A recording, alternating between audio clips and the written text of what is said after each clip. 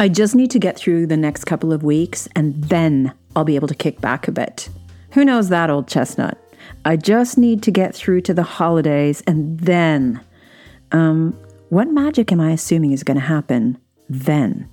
If you're in a big job and have the relentless drive to match, it's a constant lie that we tell ourselves. Yeah, then when I arrive, then I'll rest. The challenge is you might love your job, the buzz, the wins, the people, and still be exhausted by all of it. I'm talking about a particular kind of exhaustion, especially during those ultra-intense periods where we push down the red flares that our body is sending up. Today's guest is former Disney executive Dr. David Yudis. Disney is the happiest place on earth, David told me. It's the place where there's no limits creatively or otherwise. You have to create your own. In his early 40s, David was living the dream in that buzzy, chronically exhausted state, traveling the globe, working with incredibly creative people. He fed himself the same line he had done so often before. I just need to get through to the holidays and then I'll recover. David's body had other plans.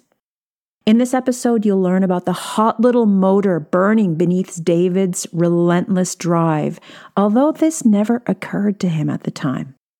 I'm always curious what might be driving that willingness to ignore the body's red flags and to push oneself at virtually any cost. You'll also hear what David learned from his experience. I know this will be useful for you too. Before we dive in, welcome to Enough, the podcast. I'm your host, Dr. Mandy Leto, former investment banker turned executive coach. This is a show for anyone whose life looks shiny and successful on the outside, but inside, you're secretly exhausted. And no matter what you've achieved, you never feel good enough. You're wondering how long you can sustain this pace because it's exhausting to keep going at this speed, but you can't fathom stopping, even though you often fantasize about it. These are the leadership conversations that no one is having about what's underneath the shiny veneer of success and what a new way of winning at life might look like. I drop us right into the conversation where David shares his big life turning point. Ready? Let's go. I really do love my work. I always have. It's definitely a major piece of my life. I also love my family and love spending time with them. And my kids are a little bit older now, a little bit more grown. But going back a few years when they were younger, I would really be there when I was spending time with them. But when I wasn't, I was highly invested in work. I mean, fully in meetings, travel. I remember this stint where I did 3 weeks of travel and programs that were back to back, literally all over the world in 3 different geographical regions around the world. I think I was home for half a day every 10 days during 3.5 weeks or something like that. And I remember it almost killed me. But there was a time working up to a holiday. And I was probably 6 weeks away from the holiday, and it had just been a period of intense delivery, creation, relationship handling, politics, maneuvering, and on behalf of others. I was serving others in doing that. I don't think I was being politically driven, but I was certainly balancing and juggling that. And I remember saying to myself, this is awesome. I love the energy. I love the impact. I'm thriving on being able to have these opportunities. And I also remember saying to myself, I am friggin' tired. Actually, I'm exhausted. I feel like I'm going to fall over. I feel like I can't keep going. And I remember saying, I'm approximately 6 weeks away from this holiday. And if I just get to the holiday, I'm good. Then it'll all be good. It'll be good. I'm good. Then I'll rest on the holiday. I'll chill. I'll replenish. I'll rejuvenate. And I'll get time with my family too. So that's all good. Just get to the holiday. And I kept going and I kept going and I kept going and I kept going. I remember at one point thinking to myself, what would happen like if I don't make it, like if I don't get up the next day? Because I've known some people over my time, actually much younger than me earlier in life, early when I was studying for one of my degrees. I know a guy who had just had a baby. The baby was a year old, he and his wife. And I used to see him in class. He was this really tall guy. I mean, he was like 6 foot plus, right? Big guy. That's why he stood out. He had this presence just because of his physical experience when you were with him. And one day, professor comes into the room. He says, listen, I have an announcement to make. Our colleague so-and-so didn't wake up this morning. He's passed away. Sudden, doesn't seem to be any reason for it, as if a reason would have, made it better or something. But there wasn't a heart attack. There was just no reason. He just didn't wake up. He passed away in his sleep. I think he was in his 30s at the time. I remember that being shocking. Like, oh my God. I remember I sent his family a card, and I was just a sentiment that said, I'll never forget this. I'll never forget him just because of that experience. And I remember going through this period in my own life and thinking, you know what? This is all for good cause, meaning I'm doing this because it's something I love. I love the work and I love what I'm doing. I'm really good with that. And if I don't wake up tomorrow, I'm okay with that. Like, I'm really okay with that. Like, it's okay because I've given my all here, and that's pretty good. So I get to the holiday, I make it. And I'm like, but I'm not feeling good the last couple of days leading up to the holiday, meaning I'm really, really not feeling good. Like, it's beyond exhaustion. I'm off. And I say to my wife one night, right before the holiday, hey, I'm going to go to bed early, like way early. And I go to bed, and I get up in the middle of the night. I'm kind of dizzy, and I'm like out of it. I'm off, and my wife's sleeping, and I get up to go to the restroom, and I'm like off. I'm just really, really off. Like, I'm off balance. I'm off kilter. Next thing I know is like a flash, and I wake up, and I've literally got an arm in the toilet. Like, a whole arm is like shoved into the toilet, and my other arm is like holding me up on the floor. And I'm like, what the hell is going on here? And I'm like, oh my God, I take my arm out of the toilet. It's just like wet, and sort of stand up, and I'm like, wow, okay, I really need to lay back down, And I get up again. I sort of walk out, and the next thing I know, there's another flash, and I'm opening my eyes, but I'm really kind of woozy. I can only open one eye, and my wife is looking at me from across the hall, screaming and yelling, and I'm realizing that it's wet. There's something that's wet around me. And I start to come to a little bit more. And I'm like, wow, I reach up to my face. And so my head is like gashed, and I'm bleeding out of my head, and I'm lying in a small pool of blood. My arm is like aching, and like I can't move it by my elbow. And my wife is seemingly on the phone to somebody. But it's also kind of like a echo chamber. Like, I can't really discern everything that's going on. What happened was I blacked out. I passed out flat and landed literally. I just went keeled right over, landed right on hardwood, full body weight. As I blacked out, I smashed my eye open and cracked my head. I didn't break my arm, but I probably would have had I been there to support myself with my arm, because my elbow was like sort of like knocked out of socket, and I was bleeding on the floor, and I couldn't move. I mean, I wasn't going anywhere, and I was kind of out of it. My wife was calling emergency services, and my two younger kids come in, and like it's the middle of the night, and they're sitting there kind of freaked out, and so they say they're bringing in paramedics, and I remember so the paramedics come in, and there's two big guys, and they're ripping off my shirt, and they're putting these things on my chest. And I can remember that. And they were fumbling. They couldn't get the stickies to like hold my chest or something. And one guy's looking at the other, and one guy was taking my blood pressure. And I remember him saying, I don't know what he said, but my blood pressure, my pulse was something like beating at like, I don't know, 30, maybe 30 beats is all they got, not a lot. And it was faint. And one guy looks at the other and trying to get these stickers on. And he says, I remember, because they were right above me. And he says to me, he's like, hey man, like, we got to get this guy out of here. He's not going to make it. And I remember hearing that and realizing, that's really serious. Like I was cognizant enough to realize, wow, that's not I'm just in a bad way. So they throw me on this stretcher and they walk me down the stairs and they carry me out. I remember looking up at the sky because it was night and seeing the stars, and it was freezing out.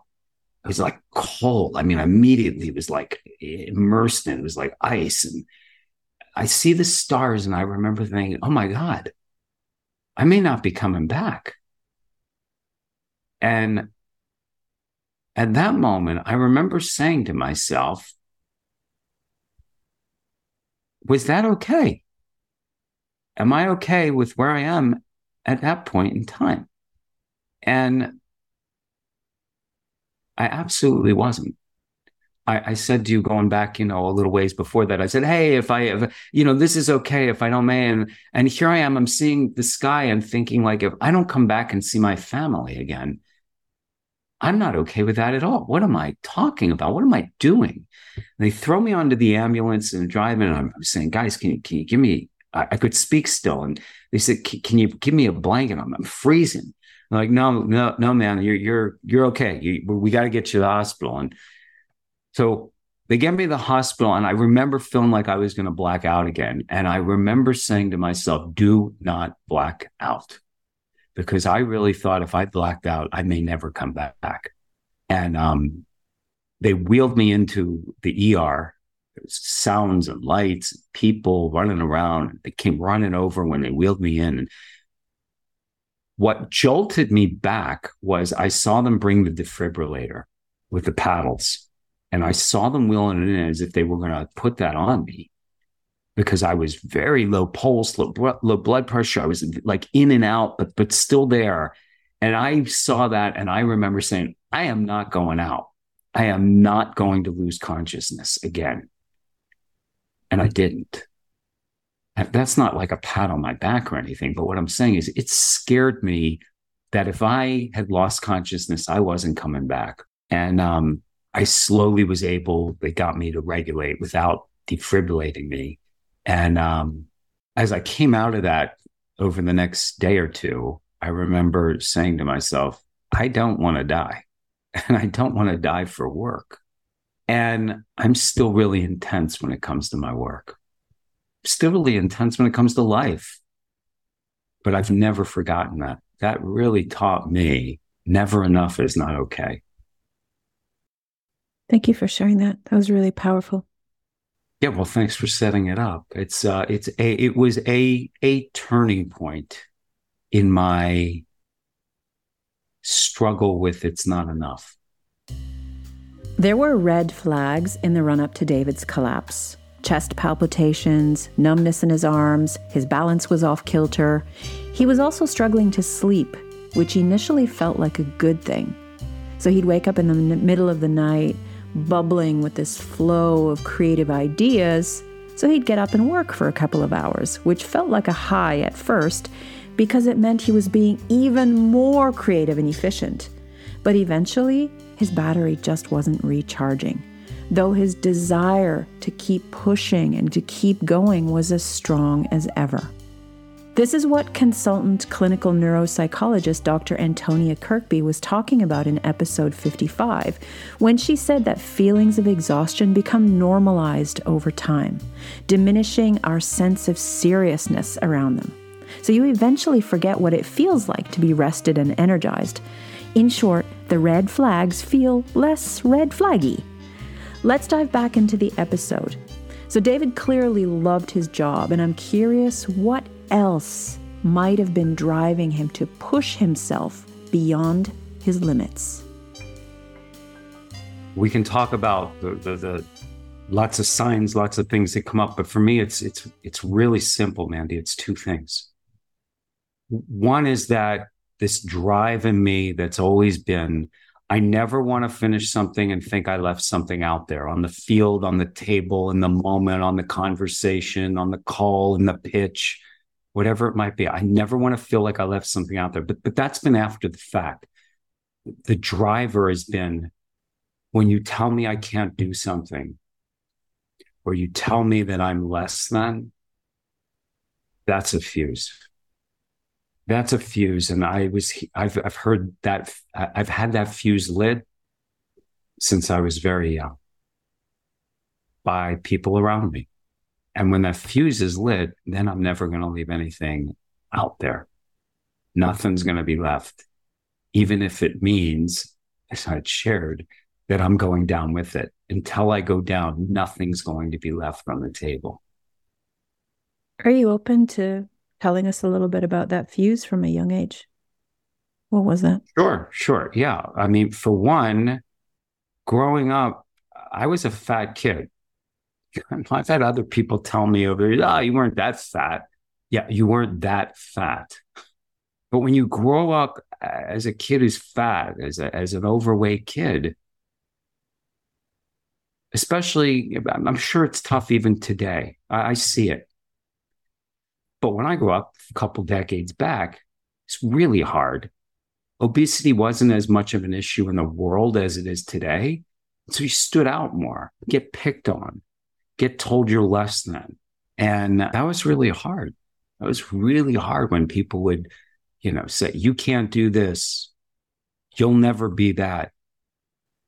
And so it took me a while to lose that. I lost it in my teens, but I grew up with that. The truth is, I still have it's not enough in me. It's still there. I can see it clearly more so. I see it faster. I can do some things about it, but it's still there. I don't have it beaten. I haven't conquered it. And though I'm expert in some things, I'm not an expert in that I can tell you, oh, yeah, I've cured that. No, I haven't. It's still there. Probably always will be. I've learned to recognize it and maybe live with it more. So it started there, but that theme has stuck with me. I remember I shared with you recently, Mandy, I said, I don't know if you knew, I have my doctorate. So I earned my doctorate. There was a time back in high school where I had a teacher, a mentor even, who said to me, look, let's face it, you're not going to be a doctor. And I can still remember that moment. That was crushing. Now, I was struggling in some academics, so there's no question I wasn't doing very well. I also wasn't really focused, and there was other extenuating circumstances going on and family issues, and there were things in my way. And so, yes, I was not living up to my potential, absolutely. But you're not going to be a doctor. That stuck with me for years. Guess what I am today? I earned my doctorate. Not because she said I couldn't be, but I can tell you that lit the fuse. I earned it because I wanted to go out and get it. I wanted to do something with it. But the fact that she said that, to me, it was really crystal clear. I had two choices. I either accept that, she's right, I'm not going to be a doc. Or, F that, yes, I am. And no one's going to tell me I can't be. And I still think about that in the world today. No one can tell you you can't be something if you want to go after it. There's a chapter on overachievement in the School of Life's book on self-hatred, learning to like oneself. It's linked in the show notes. So here's a gut punch of a line from this book, and I quote, "High achievers have been driven to act not simply from talent or creativity, though these are no doubt present as well, but from a primordial sense that there is something shameful about them in their basic state, and that they must hence clothe themselves in the garments of success to escape the humiliation of their true selves." Unquote. Oof. The fat kid, the dumb kid, the you'll never amount to anything kid, the I'm mortified by a parent's alcoholism and I'm going to prove myself kid. That was me. Of course, this isn't always the case, but there's often something burning under the outsized efforts of these ultra successful and efficient people. It's being able to see that and to bring some compassion and generosity to oneself that can start to shift this relationship between self-worth and relentless activity. Next, David shares how his collapse helped to shift his way of being. I don't think I took the reality that I won't always be here for real. When I was younger, I certainly thought, yeah, I can live forever. No, not really, but yeah, a little bit really. But at that point in time, I thought, okay, I might get wiped out a bit, but then I'll replenish, I'll recover, I'll be okay. But when I saw those stars and I could barely feel my heartbeat, but I felt the cold and I'm being whisked off to the hospital, I thought, oh my God, I may not come back. This is real. I even think I used that with whatever cognizance I had in that moment. I think I used that to help me try to stay really present right there, because I was really scared that if I had dropped out, I wouldn't come back. So knowing that that's real shined a light for me that said, on one level, I take it for granted that I open my eyes every day and I'm still breathing. And maybe I shouldn't take that for granted. Maybe I should really, really appreciate that. And again, it's so easy to say that. I'm listening to myself say it right now, and I'm thinking, it is so easy to say that. But to live into that every day and really, really feel that is different and critical. So David is inviting us to get really present with our mortality. One day, the music will stop and there won't be a chair left for us to sit on. That's it. Game over. And we know that in an abstract kind of way, but there can still be this arrogance about pushing ourselves through those busy periods as though we don't have any limits.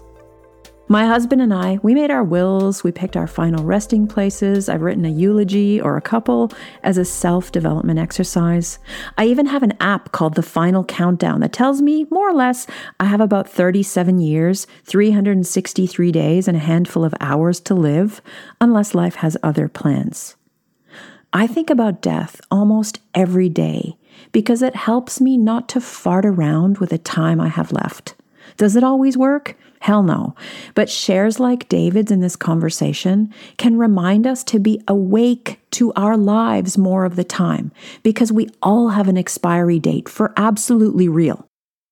So David, what would you offer someone who's going at pace, feeling like they're in this blur of business travel, meetings, parents' evenings, maybe their bodies are sending up flares, and whilst there's this acknowledgement that this can't go on long term, there's this phenomena that you discussed of, I just need to make it through till the holidays. And then this blur of a mode is what I call being in the tunnel.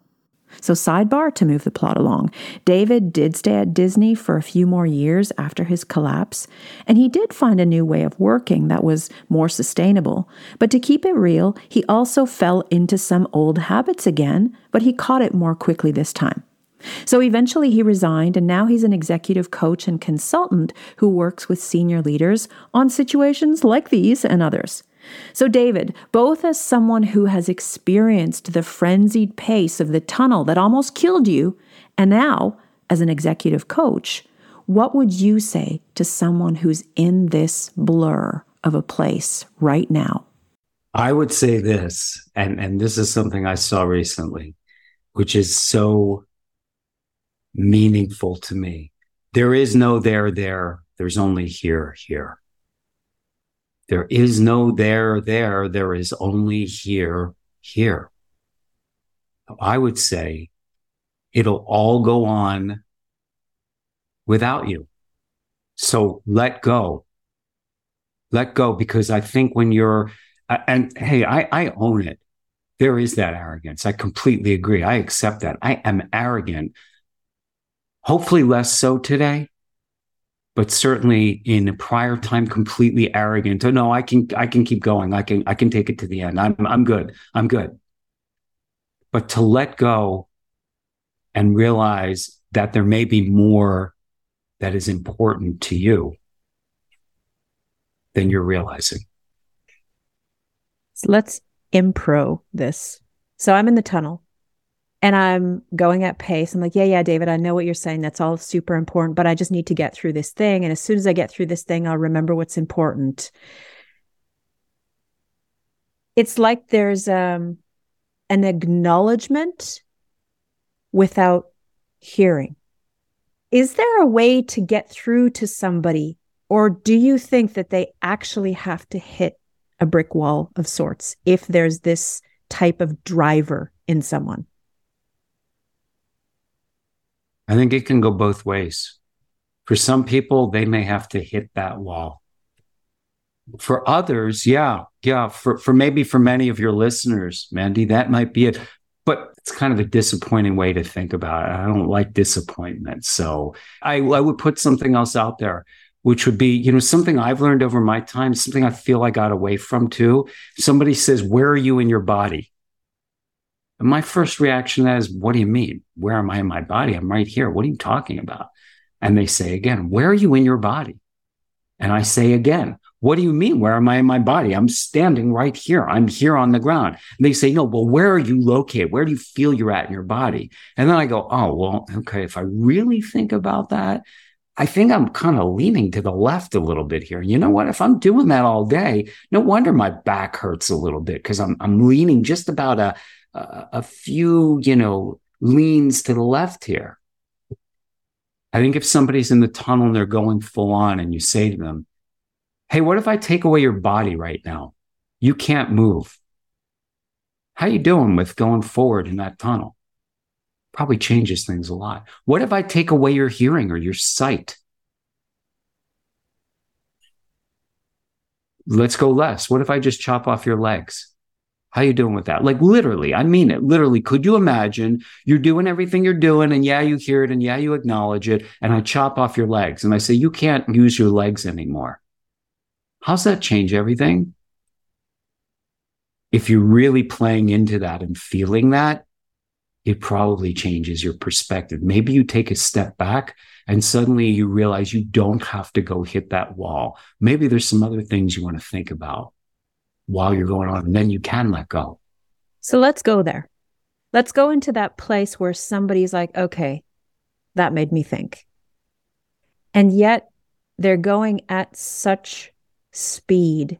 It's like when you're standing on a train platform and that train is not stopping at your station and it just goes by in a blur. That's how life feels. And then to say, yes, okay, David, I hear what you're saying, but I don't even know how to slow down. I don't even know. That's why something like a brick wall moment forces the slowdown. But for those people who want to avoid that, I think this is the discombobulation and the discomfort of what does it even look like to begin to unpick being in the tunnel? What does that even look like? I mean, if there's a heart attack or if there's dropping and bleeding and like what happened to you, shit gets real quick and you have to adjust for that. But for somebody who doesn't want to take it that far, what would you say if you were working with someone, they say, I get it? What could they do?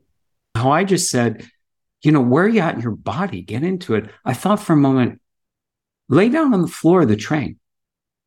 Close your eyes. Take a breath. What do you feel? Can you feel the movement of the train? How does it feel? Does it feel out of control? Is it moving too fast? Is it rocking? How would you like it to feel? Would you like it to feel a little bit more steady?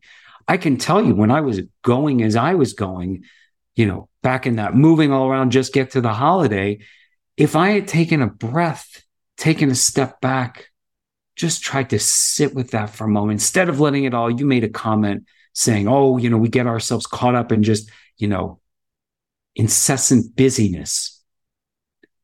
If I had stepped outside, I'd go, oh my God, the world's going by outside the window. Wow, there's trees out there. Let me see those. I didn't see those because they're a blur, because I'm not looking, I'm not paying attention, I'm not focused enough. If you can just take that in, that's a way to start to wake up.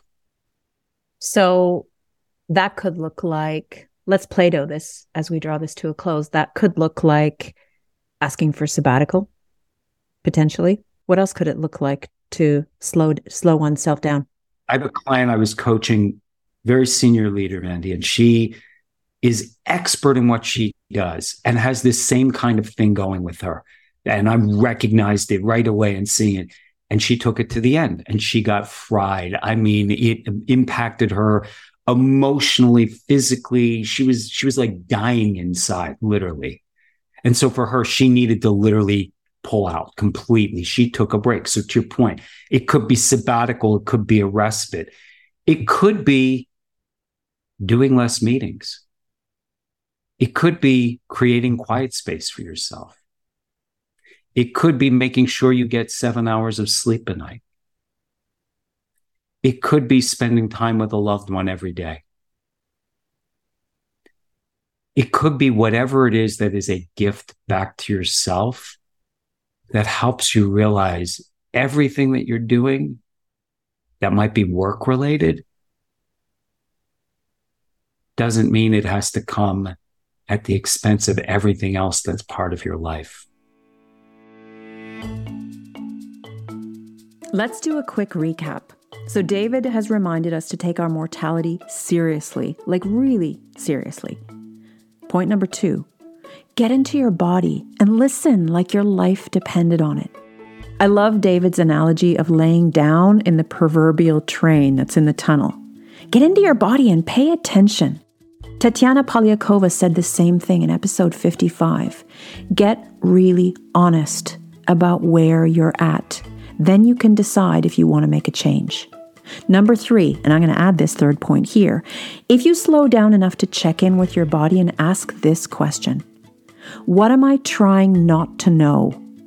Expect your excuses to come hard and fast.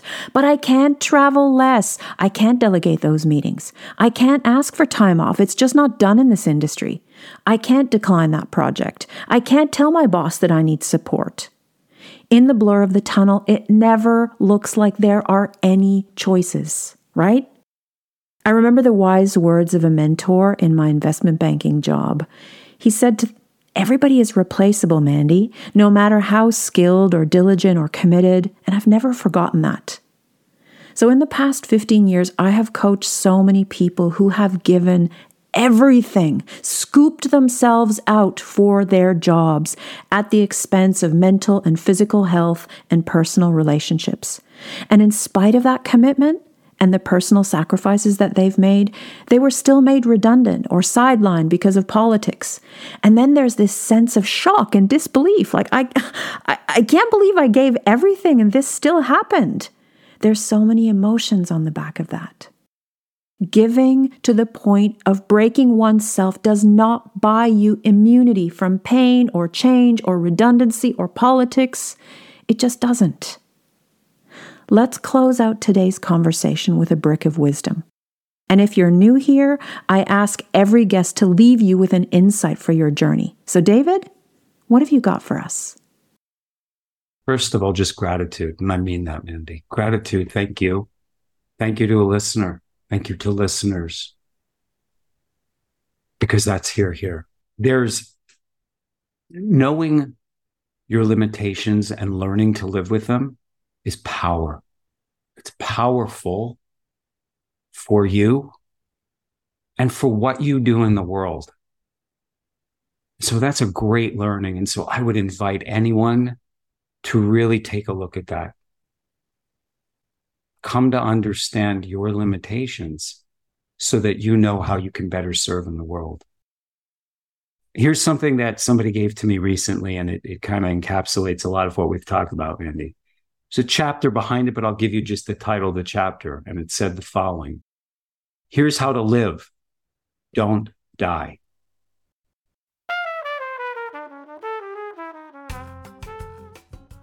There's a distinction between leaving it all on the field and being excellent and committed to what you do and having boundaries and self-awareness. That added little extra of the overachiever, it might feel like an edge, and maybe it is for a time. But what I'm hoping these conversations get you thinking about is the cost of consistently leaving it all on the field. What is underneath that driver? And are you open to seeing success differently in a more self-compassionate and sustainable way? That's what these episodes are all about. Thank you to David. If you want to know more about him, his details are in the show notes. And who do you know who needs this conversation in their earphones? Stat. If this episode moved you, please go ahead and leave the show a rating on Spotify or Apple Podcasts. And thank you to those of you who have already done that. It really helps the show more than I can say. The show is on a creative magic break until the 22nd of June. So please enjoy any episodes that you've missed in the meantime. And as ever, thank you so much for listening. I'm so glad you're here.